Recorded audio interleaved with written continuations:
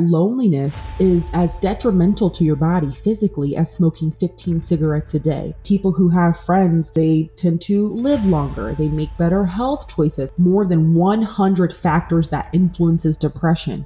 And the number one preventer is having somebody to talk to. Even if you've been harmed by other friends who have just done awful things and you see it as a source of pain, ironically, friendship is also the source of your healing. We shed or replace half of our friends every 7 years. So there's going to be a natural season of friendship pruning where you realize you're in a space in your life to welcome new connections. I was nasty to some women. That is my friendship story. And so I know now, I understand it was because of being insecure. I'm exclusive with my friend group because I don't want this girl in because she might threaten my place in the group, or she might be prettier, smarter. So what does that mean for me if somebody else comes in? You have to be confident in who you are and what you bring, because if you're not, you will do things that are not okay as an extension of that. All of those behaviors stem from not being okay with who you are. And I think if I had done that more, I would have been like the girl who's more warm and inviting, and you're friends with everybody, and you're always hyping other people up because you feel sure about yourself. The quickest way to belong is to make other people feel like they belong.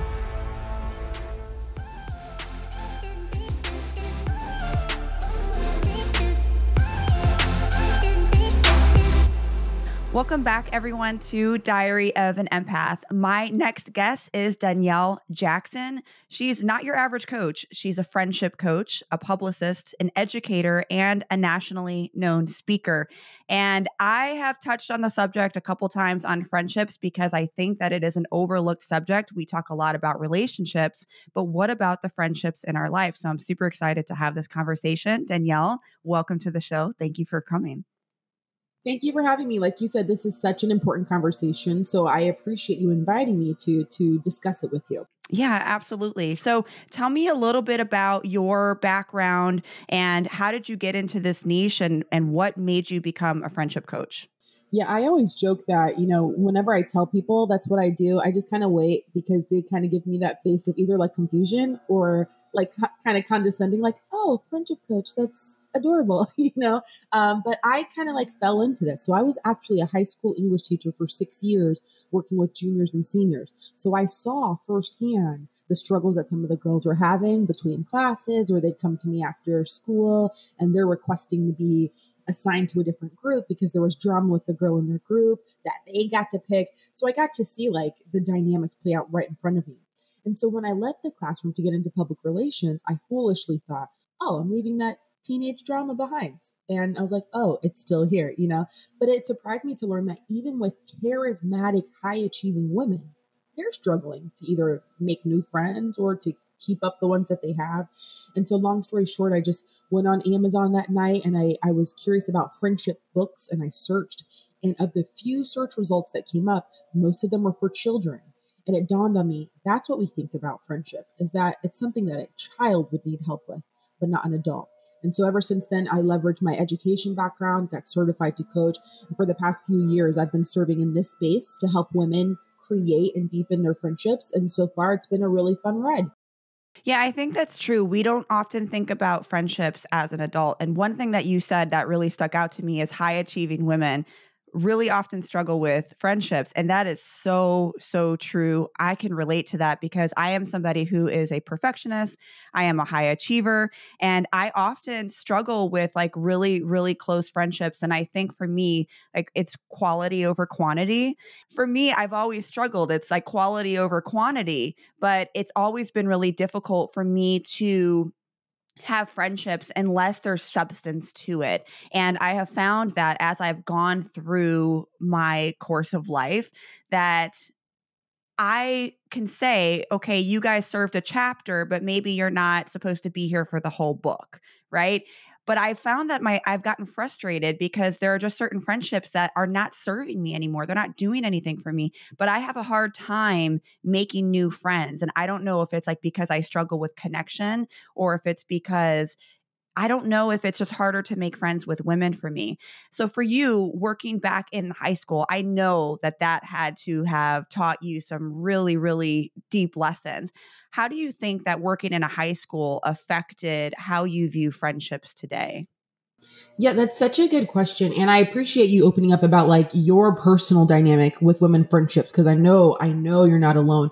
I didn't realize at the time what I was watching. I was just in it. I didn't realize it was almost like a research field. I just was in it until years later when I was studying research on female cooperation, female conflict, jealousy, competition. Then it all came back to me and it was like, oh my gosh, that explains why. So there's even research that shows that women's friendships are more fragile, and not because they're not deep. Sometimes it's because they are so deep and intimate, so that we have less tolerance for a violation in our friendship because this means so much to me. And so there was one study where they watched girls and guys in a dormitory, college dormitory, and they watched to see how many of them requested room assignment changes. And so you would maybe think that it would be guys, but it was mostly women. They had more requests to not live with the other girls that they got to choose to live with. And a lot of their complaints were like, she's too loud. She turns on the light when I'm sleeping. She's rude. She does this. And it just shows that we have a lesser tolerance for transgressions sometimes in our friendships. And so I was like, oh my gosh, that's an example of seeing the research connect, because it was mostly girls who were asking me to change their seat. And I have like the eraser marks to prove it, like for whatever reason, now they don't want to sit by her. And so I don't think it's petty. I understand now that it's because we get so deep with each other. And so when there's a violation, we don't tend to tolerate that very well. Yeah, that makes sense. I know I can relate to that. I think for me, because I'm such like an ethical person, that if you violate any of my belief systems or my ethics as what I expect into a friendship, I get kind of offended by that. But I've had to learn as I've grown older, and this took many years, that not everyone is going to show up to a friendship the way that I am. And it's my responsibility to communicate my needs, because if I don't communicate my needs, people are not mind readers. They may not always know what you expect from a friendship. You're not giving them a chance to show up for you. I always like to take it back with childhood, though, because I'm a firm believer that our childhood shapes who we are as adults and how we view the world. How does the way that we grow up affect how we are in friendships as adults?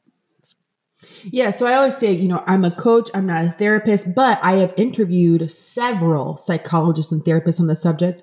And one woman I recently interviewed was kind of illuminating this for me. And she talked about the mother-daughter dynamic and how that might surprise you in the ways it shows up in your adult female friendships. And the way she described it is a lot of times you're going into these woman dominant circles with whatever attitude was created by your first female caregiver, which is most times your mom. And so were your needs met there or not? Were you, the oldest sibling or not? Because if you are like the oldest daughter, maybe with your friend group, you tend to act like that with your friends. And you're the one who's like scheduling things and you're like, guys, get it together, because you play that role in your family dynamic. And so I've learned a lot about that as I interview other experts to see like, maybe this is how we show up. Perhaps you had a hypercritical mother. And so you're always anticipating maybe criticism for a friend, or become super critical yourself. And so it is kind of interesting to see how that plays a role. And one common thing I hear from women is having a mom who didn't have friends at all. Mm-hmm. So not really having a model of what it might look like to maybe work through conflict or make time to hang out, because they didn't see it in their home. That's a really good point. I didn't even think about that. When I think about my mom was always, and still is to this day, a loner. She's always been like that. And I don't remember her having a lot of friends. And if she did, they were guy friends. She never had a lot of female friends. And I notice I'm the same, not really with guy friends, but I just have a limited amount. But I'm trying to get out of my comfort zone more to, hang out with different people, to do different things, to hang out with different types of groups, because I don't want to be older with zero friends or with such a limited amount of friends. So that's a really good point. I know one of your posts that you mentioned how friendships might impact our physical, mental, and emotional health. I never really thought about it that way, but what is that connection and how can that impact us? Yeah, I don't think you're alone in that because so much of the conversation around friendship is like, it's so much fun and you have people to go to brunch with and go drink with or whatever. So it's always kind of approached through that lens of recreational and it's a good time. And if I need people to catch me when I fall, so a support system when I'm in crisis, that's a lot of the dialogue.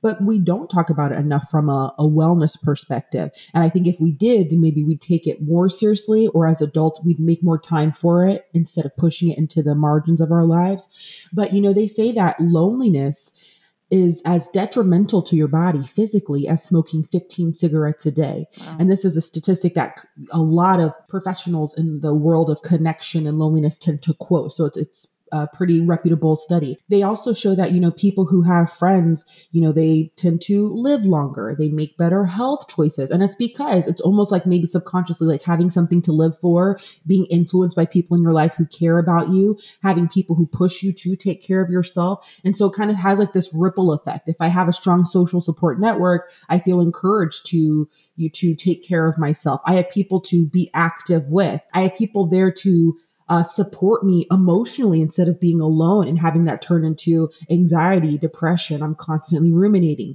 One study I think is interesting as well. Maybe 3 years ago, they did a very large study to determine more than 100 factors that influences depression. And the number one preventer is having somebody to talk to. And so I know sometimes some of us a little cynical and we're like, you know what? I don't need people right now. I'm an island. And I understand that. I do. But it's actually not true. And even if you've been harmed by other friends who have just done awful things, and you see it as a source of pain, ironically, friendship is also the source of your healing. And so we've got to start looking at friendship as something I need for my wellness. And then I think we'll all be better for it. Side note, did you guys know that I'm not only a therapist, but I'm also a professional tarot reader? It's not exactly me hovering over a crystal ball telling your future. It's a tool to connect with your guides and your higher self to help you in certain areas of your life. Tarot genuinely changed my life, and it can potentially change yours too. Click on the link in this podcast for more info. Okay, back to the podcast. I agree. We are social human creatures. We need human connection. If you go back to our ancestral days when we were, trying to just survive, we stayed together as groups. We are social creatures and we need each other. I always say that. And there are people who I think are a little bit more introverted and may even need that alone time. I'm one of them. Mm-hmm. If I'm around a lot of people, I need my space to recharge. But I do think that I agree. It's equally important to make sure that you have some type of connections. And we saw that with COVID when we were all on lockdown for weeks on end and we really had that disconnect. And the only connection that we had with each other was technology. You saw depression rates increase, suicidal rates increased, especially in teens teens and children who were now taken from school and they were forced to be at home during COVID, during school. And we saw the depression rates. I mean, we saw it with teens and I saw it with my own daughter. She was in such a funk. I have never seen her like that. Her grades slipped. She went into like this depressive state. And this was only at like 10, 11 years old. And then all of a sudden she goes back to school and she is just flourishing. Her grades come up. She's doing better. Her mood is improved. She's not reporting any depressive symptoms anymore. And I saw this within her circle of friends that they all started supporting each other. And they even had a key word or a code word for when one of them was feeling sad or depressed, they would all say a code word and then they would all like flock in to support each other. Do you need anything? Did you get enough sleep? Which I thought was amazing. I'm like, these 11 and 12-year-olds have these coping mechanisms that adults don't have. Wow, that's impressive. It was extremely impressive. But I feel like some people too, they don't even know where to start or don't even know how to have or maintain platonic friends. So for someone that's out there that says like, well, I want more friends, I just don't know how to get them. What is your advice? Yeah. Well, first, if there's anybody who's thinking that and they feel maybe like embarrassed or like ashamed to admit like, man, I don't have friends. I need friends. The very first thing is to like shake off any embarrassment about not having friends. I think one common misconception with adults is, I should have already had friends by now. Like I'm 30, I'm 40, I should have. And there's no timestamp. This fantasy idea of you should have met your squad in high school. Why are you needing friends again? I mean, because life evolves. And so you would need people to support this new version of you. In fact, there's research that suggests that we shed or replace half of our friends every 7 years. So there's going to be a natural season of friendship pruning where you realize you're in a space in your life to welcome new connections. Maybe you're a military spouse and you keep moving. Maybe you adopted a sober lifestyle and your bond with all your friends for years has been drinking. So there are things that happen in your life where you do need friends. So shake off the shame. The second thing I would say is to start with people you know. And I know that's not like a sexy revolutionary tip, but there's research that suggests that most of our friends or a lot of our friends are people who serve some other role in our lives. So maybe they're your esthetician that you see like every other week. Maybe it's your barista. Like they're also serving another role. They're also your coworker. So if that's the case, work backwards and say, oh, well, who are some people I see all the time, but I never pause to like look at them as a potential friend, and start there. You already have some stuff in common. But I know that we kind of like the fantasy of starting from scratch, which I understand. And then two other things I would say. One is to make your desire known. A lot of people are not getting their need met because they feel embarrassed about saying they want friends. So if it feels too, cringy to say like, I need friends, even though that works just fine. Why not go on social media and say, oh, I'm moving to Austin in a couple weeks, looking for recommendations. Haha. People are eager to help and meet a need. Or you can text a super connector, they're called. These people who thrive on making introductions between people, and say something to the effect of, hey, I'm trying to get more plugged in and I thought of you because you're always out and about doing something. And so I was just wondering, like, is there anything around here worth checking out, like events or hotspots? Like, what do you think? Because they're either going to give you recommendations and that's helpful, or they're going to invite you as a plus one because they didn't know that you were in the market for new people. So they might say something like, oh my God, yes, we have a book club. You need to come with me next Tuesday. But I'm not going to get my need met if I'm too embarrassed to show it. And then finally, I would say, become a regular somewhere. We tend to say like, oh, it was so much easier in school. Well, that's because they saw each other all the time. And there's research out of the University of Kansas that says that it takes about 50 hours to feel like you're familiar with someone, like an associate, 90 hours to feel like they're a friend, and 200 to feel like they're a best friend. So when we think about it, the number one place people meet friends as adults is at work. And where they were meeting friends as kids were at school, because you were clocking hours a week together. So I know sometimes, we're working from home now. So we're like, gosh, how do I do that? You're going to have to manufacture those opportunities now. Can you go to a coffee shop to work outside the house every Friday at the exact same time, just to start seeing the same faces, or go and sit, I don't know, at the bar at a restaurant that you really like every Wednesday for their trivia night, just to see the same people who roll through. And then it feels more comfortable to be like, hey, what's up? Because I see you all the time. And so I think once we train our eyes to spot that there's actually opportunities everywhere, then it'll make us more confident to go for it. I love those tips. And I think that knowing who's around you now can be a great opportunity for friendships. My lash lady and I became friends, and now we go out, we do brunch, and, she's like kind of like my brunch person. And, we go out here and there. And I've met friends in the most weirdest ways, or even in the ways that you wouldn't typically think that you would meet people.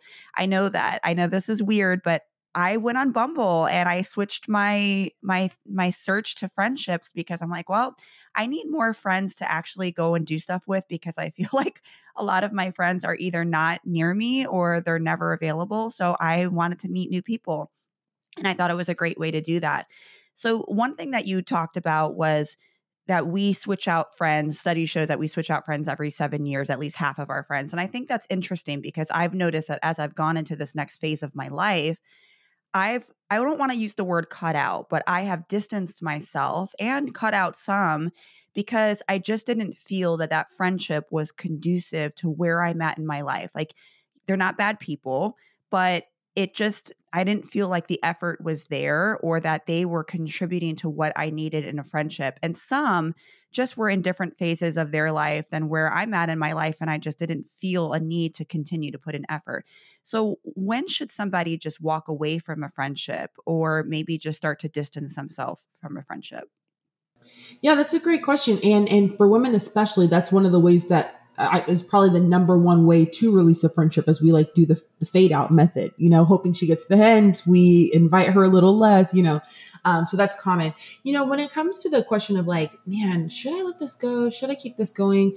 The first thing is to ask yourself if it adds value to your life. And I hesitate in saying that because I don't want it to look like, we're trying to be transactional. My friendships better serve me. But, is there value in your life? And before you release her, can you at least maybe modify the friendship? Because some friends are better in low doses. And so maybe we are cool, but I'm realizing it's a lot for me to maintain texting with you every day. Maybe she's just got a big personality or whatever, but I like her just fine when we go out in a group once a month, and so can you modify it or reduce the frequency or recategorize how you see her before jumping to, I need to eliminate this person from my life? I look at it like as circles. I can't remember where I heard this from. I can't take credit for it, but friendships and relationships are like circles. You're in the middle and you have an inner circle, and then you have these outer rings of circles. You can take someone from this inner ring and you can place them on the outer ring. You don't necessarily have to ghost them because sometimes you're not ready for that. Maybe you have history with the person.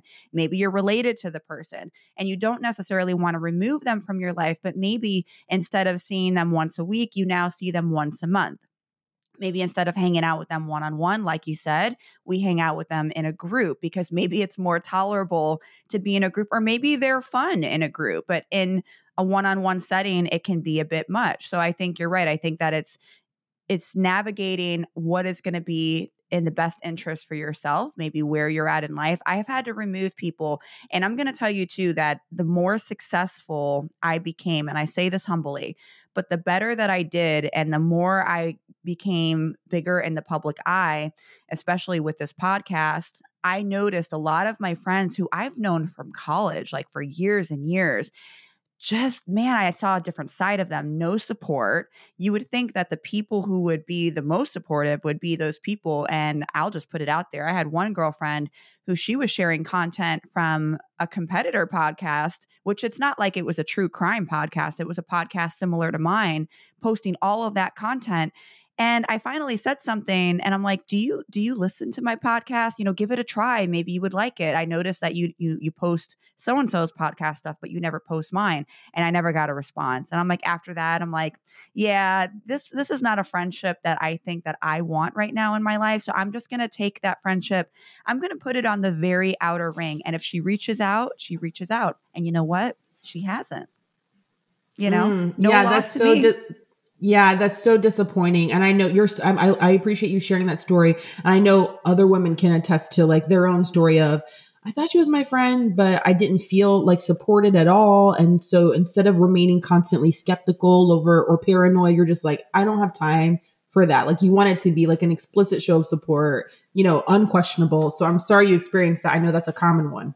Yeah. And so I had to put my boundary down. That was my boundary of saying like, hey, for me as a friend, I would appreciate it if you would share my content, or it doesn't have to be every day because not everybody's social media people, but as a friend, I hope that my friends would support me from time to time. So that was my boundary.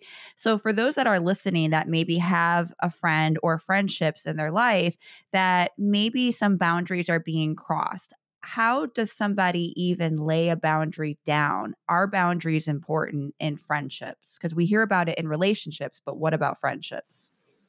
Yeah, I know it's hard to even talk about like having a relationship with another person without the conversation of boundaries, because I think that that's a way that we figure out how to relate to one another, but also preserve ourselves, because having a sense of agency and autonomy is important too. And so we feel most connected when we feel safe to be ourselves. But sometimes that means we have to like define for everybody, like what the guardrails look like.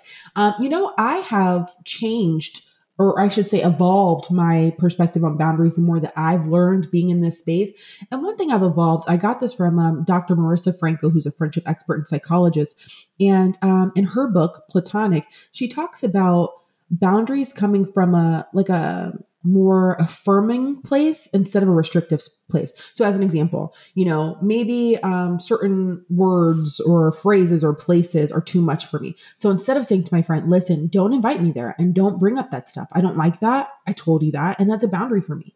We have to think about how a person even receives that. We get defensive or we feel like a little awkward, like that we got like called out or chastised. So we like pull away instead of communicating the same message, which is, I don't feel comfortable in those places. But instead I frame it as like what spots really make me feel like so connected to you or like where I have the most fun with you are these spots. The other ones, I don't really feel so good, but these other ones like are always such a good time. Let's go there this weekend. Okay. The same message. I do not prefer to go there. I want to go here. But more of the language and framing is like, I'm inviting you into what I'd like to do, into how I'd like to be generous with you, and not what I will not do. And here are all the rules you better not break. So it's the same thing. I know some people are like, I don't have time to package it all that way. And I understand. I just know that if my goal is to try to bring you in, I know that I'm more likely to influence your behavior if I package it in an inviting way instead of telling you what you better not do. And another thing I think about boundaries too is the first time you bring it up, it can be playful, in my opinion. So like, let's say I have a friend who's like constantly calling me or wanting to talk like late at night or constantly blowing me up all day. I might, if it's the first time I've told her, I might playfully be like, girl, okay. Now I know you're obsessed with me. Okay. I know you're obsessed, but I'm going to have to call you at like 6:00. You can't be texting me all day long, or something playful the first time, because the average person is smart enough to get it. Like, oh shoot. Okay. She doesn't like that, but I helped you save face. I'm not going to call you and embarrass you, but that's my message. Now, if she does it again, I still give her a couple chances, because that's another thing. The boundary setting is not just about setting it, it's about keeping it. So a couple times, you probably will do it again because it's been your habit, or because you do it with other people in your life and they don't mind. So you have to adjust here with me. So the next couple times I'm going to, girl, remember what I said now, but hopefully she's saying, oh, you're right, my bad. Okay, I forgot that you don't like that. Now, if I put up a boundary and a friend's like, oh my God, you're upset over that, or oh my gosh, whatever. Now we have something to look at. If I'm telling you something doesn't make me feel comfortable and you've minimized it, or you're pushing it anyway because you're just like, girl, get over that, and you do it again, now we have an issue. But the first couple times, giving people a little bit of a learning curve.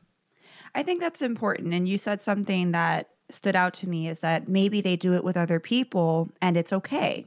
And so again, if you don't communicate a need or a boundary, the person may not know. I had to check myself too, because I'm the type of person that I will just be open. I will talk about anything with my friends. I'm such an open book, hence why I have a podcast. And I have no problems talking about that, but sometimes I can get so caught up with my own day-to-day stuff because my mind is like, and I have an outlet with my friends, right? That I don't always stop to say, how's your day going? How is everything going with you? So I've been trying to make a conscious effort, I would say, over the last year to actually be like, hey, what's been going on with you? Or what's going on with this? How did this end up going?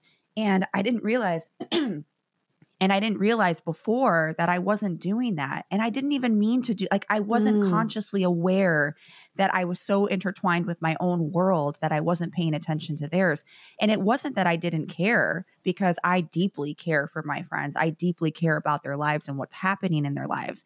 I just didn't know. I just didn't pay attention. One of my friends pointed it out to me and said, hey, I have this and this going on. This is why I haven't responded.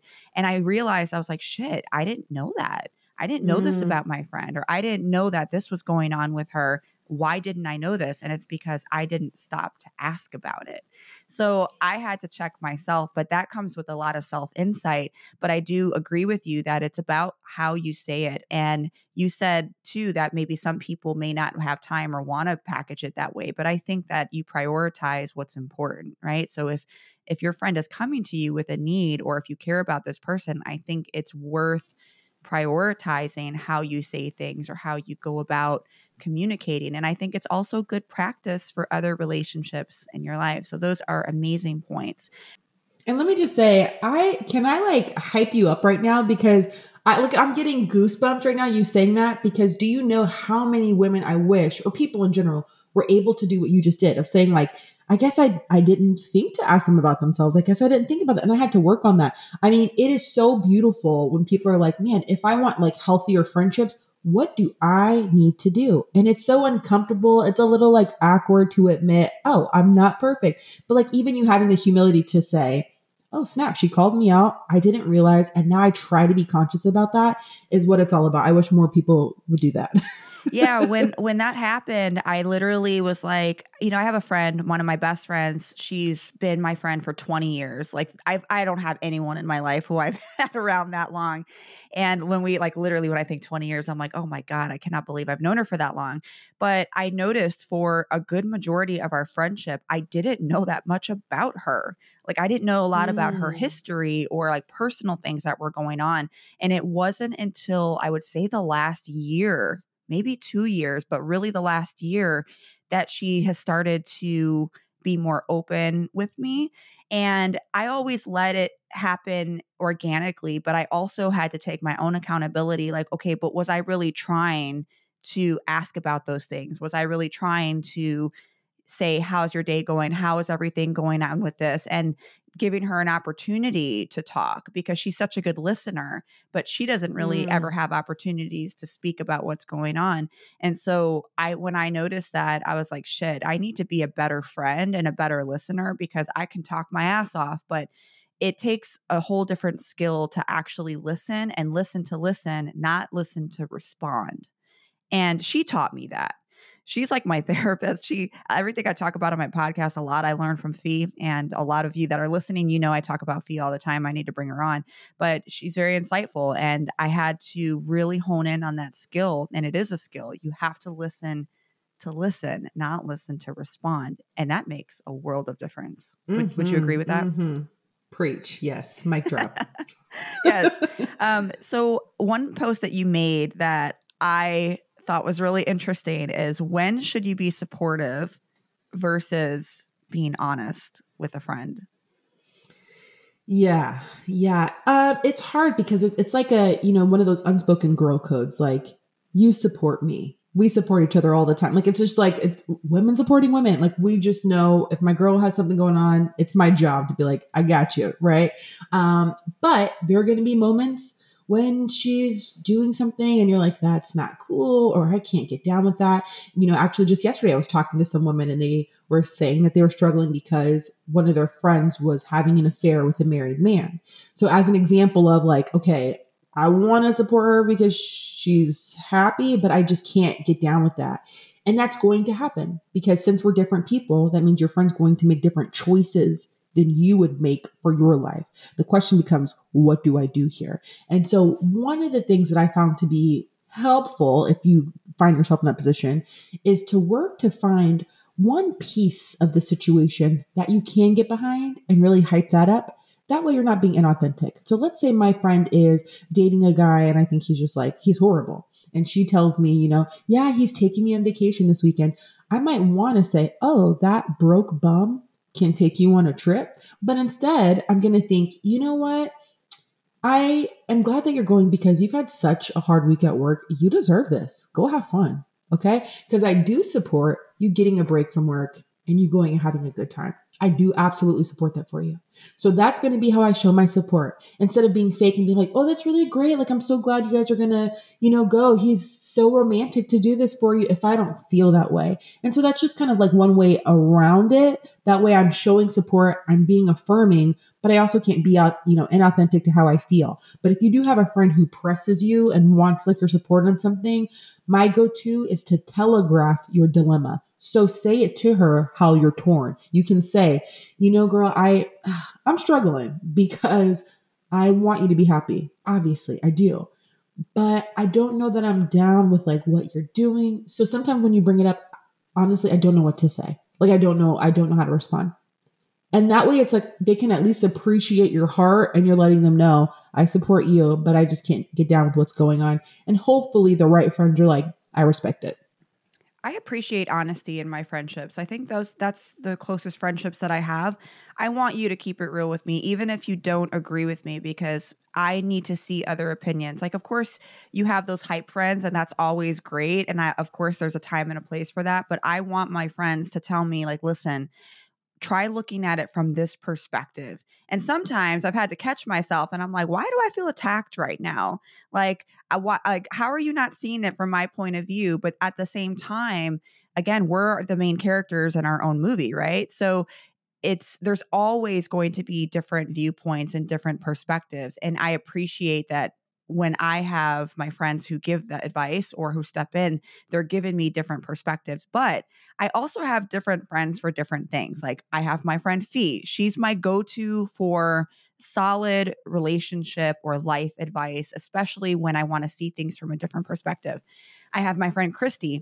She is like my everyday, I can talk to her about that the toaster is not working and how I'm pissed off that the cat shit on the floor. I don't know. I could talk to her about anything and she would be like, oh my God, that would piss me off too. She validates me. So I wouldn't bother Fee with something like that on a daily basis. I probably still do, but I have different friends that are just good for different things. And I hate to say it like that, but it's true, And so I know who I can go to for certain things and I know who I wouldn't go to for certain things.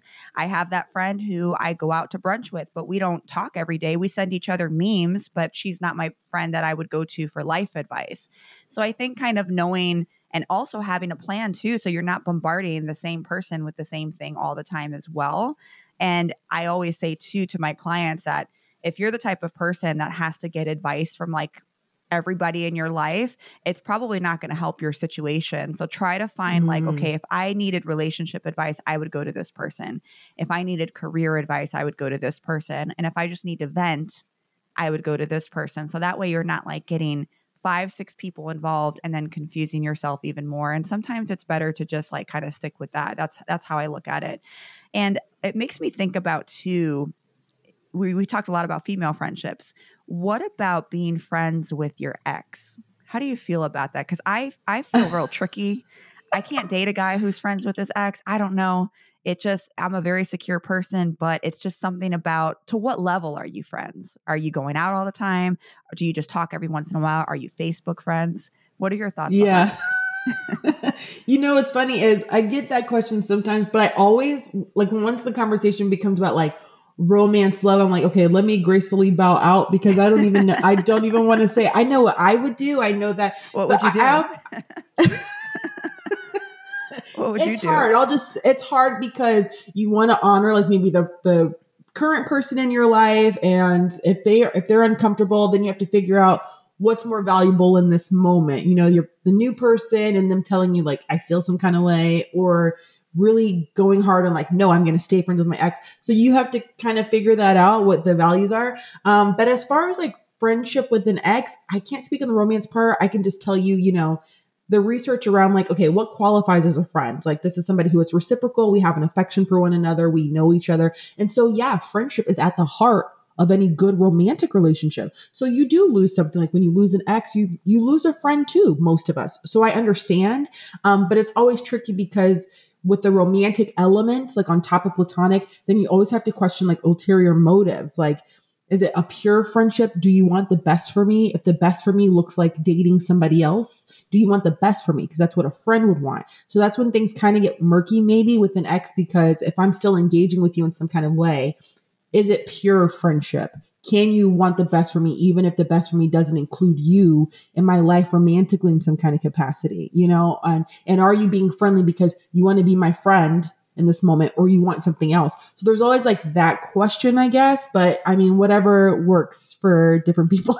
I don't know, because for me, I feel like with men, and this is a blanket statement, I'm not saying every man, but let's just be honest. I feel like for a man, that door is cracked. Because if the ex came back at some point and was like, let's have sex, I feel like a man, he's not going to say no if he's not in a relationship. So I feel like, to me, there's a really fine line. I'm not friends with any of my exes, but then again, none of my exes are worth being friends with. But I think I could be okay if a guy was maybe Facebook friends or social media. That wouldn't bother me as much. But if there's like continuous conversations, or if you're hanging out with that person, to me, that's my boundary. And again, it doesn't make you a bad person, but that's something that I would hold a boundary with, and that I personally would not be able to handle. So therefore I would probably take my exit early on. But that's Right. I think some people can do it. I personally, like, I have one of my exes on my Facebook, but we were together when I was like 17. I know his whole family, but I don't talk to him on the regular. He's just on my Mm-hmm. Facebook. No big deal. Mm-hmm. But Mm-hmm. if he was here and we were having lunch every week, that's a little bit of a problem. So I don't know. For those of you listening, I would say, for me personally, I wouldn't do it, but you got to do what's best for you. So Danielle, I have a tradition on the show when we're wrapping up is to ask, because I always love getting nuggets of wisdom from everybody who comes on, because you guys all bring your amazing set of knowledge. What would you say to your younger self if you were to give advice in terms of friendships or how to cultivate the better friendships? Would you change anything, or what advice would you say? It's always hard for me to say this because I want to look like I have everything together in front of you. But if I'm being totally honest, when people ask me like, oh, how did you get into this? Or why do you do this? They think I'm going to say something about like, because I have really great female friendships and I want other women to have that too. Yay. And like from a place of like general rah. But that's not my story. I do have beautiful friendships now because I'm a healthier person. But in high school, I was not the rah. Come on, girls. Come on, everybody. Hey, you want to be friends? I was not. I was insecure. I was nasty to some women. That is my friendship story. And so I know now, I understand it was because of being insecure. And so I'm exclusive with my friend group because I don't want this girl in because she might threaten my place in the group, or she might be prettier, smarter. So what does that mean for me if somebody else comes in? Insecure stuff. Just a lot of behaviors that were just not okay. So if I could go back and talk to younger Danielle, I think I would help her understand that you have to be confident in who you are and what you bring, because if you're not, you will do things that are not okay as an extension of that. You'll either be super clingy to some friends because you're scared of losing your place. You're anxious about connection. You'll be mean and exclusive because you're insecure about your place. And so you feel like you have to keep other people out. All of those behaviors stem from not being okay with who you are. And I think I would tell my younger self to be okay with who you are. And I think if I had done that more, I would have been like the girl who's more warm and inviting, and you're friends with everybody, and you're always hyping other people up because you feel sure about yourself. And it feels good to just like be generous and loving to other people because it's not a threat to you. And I didn't understand that. And so I think that would be my advice to my younger self and to adults now, is to just, the quickest way to belong, and this is grounded in research, is to make other people feel like they belong. Yes. Like being warmer to them, introducing yourself, asking them questions about themselves. That is a person who just becomes so attractive and magnetic. But if you're so scared of being rejected, that's going to manifest itself in ways that are just not pleasant.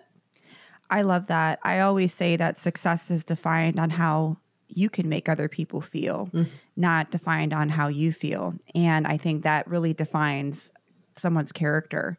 And I love that. And I'm so thankful for you coming on the show. Where can everyone find you, and what are you up to these days? Because I want everyone to be able to contact you if they want to learn more. Yeah, so I have a weekly podcast. It's called Friend Forward, but all the other things are housed on betterfemalefriendships.com. That's the friendship coaching and the podcast and the articles and all those things. And I'm just trying to find a way to help women better relate to one another, because I know what it's like to not have those connections. And that's why I'm so passionate now. And so I'm excited for women to get the support they need over at betterfemalefriendships.com. And I appreciate you for creating a space for us to have this conversation, because it's so important. Yes. Thank you, Danielle. And we will link everything for you to find Danielle and to get in contact with her and to listen to her amazing podcast. So until next time, see you on the next episode of Diary of an Empath.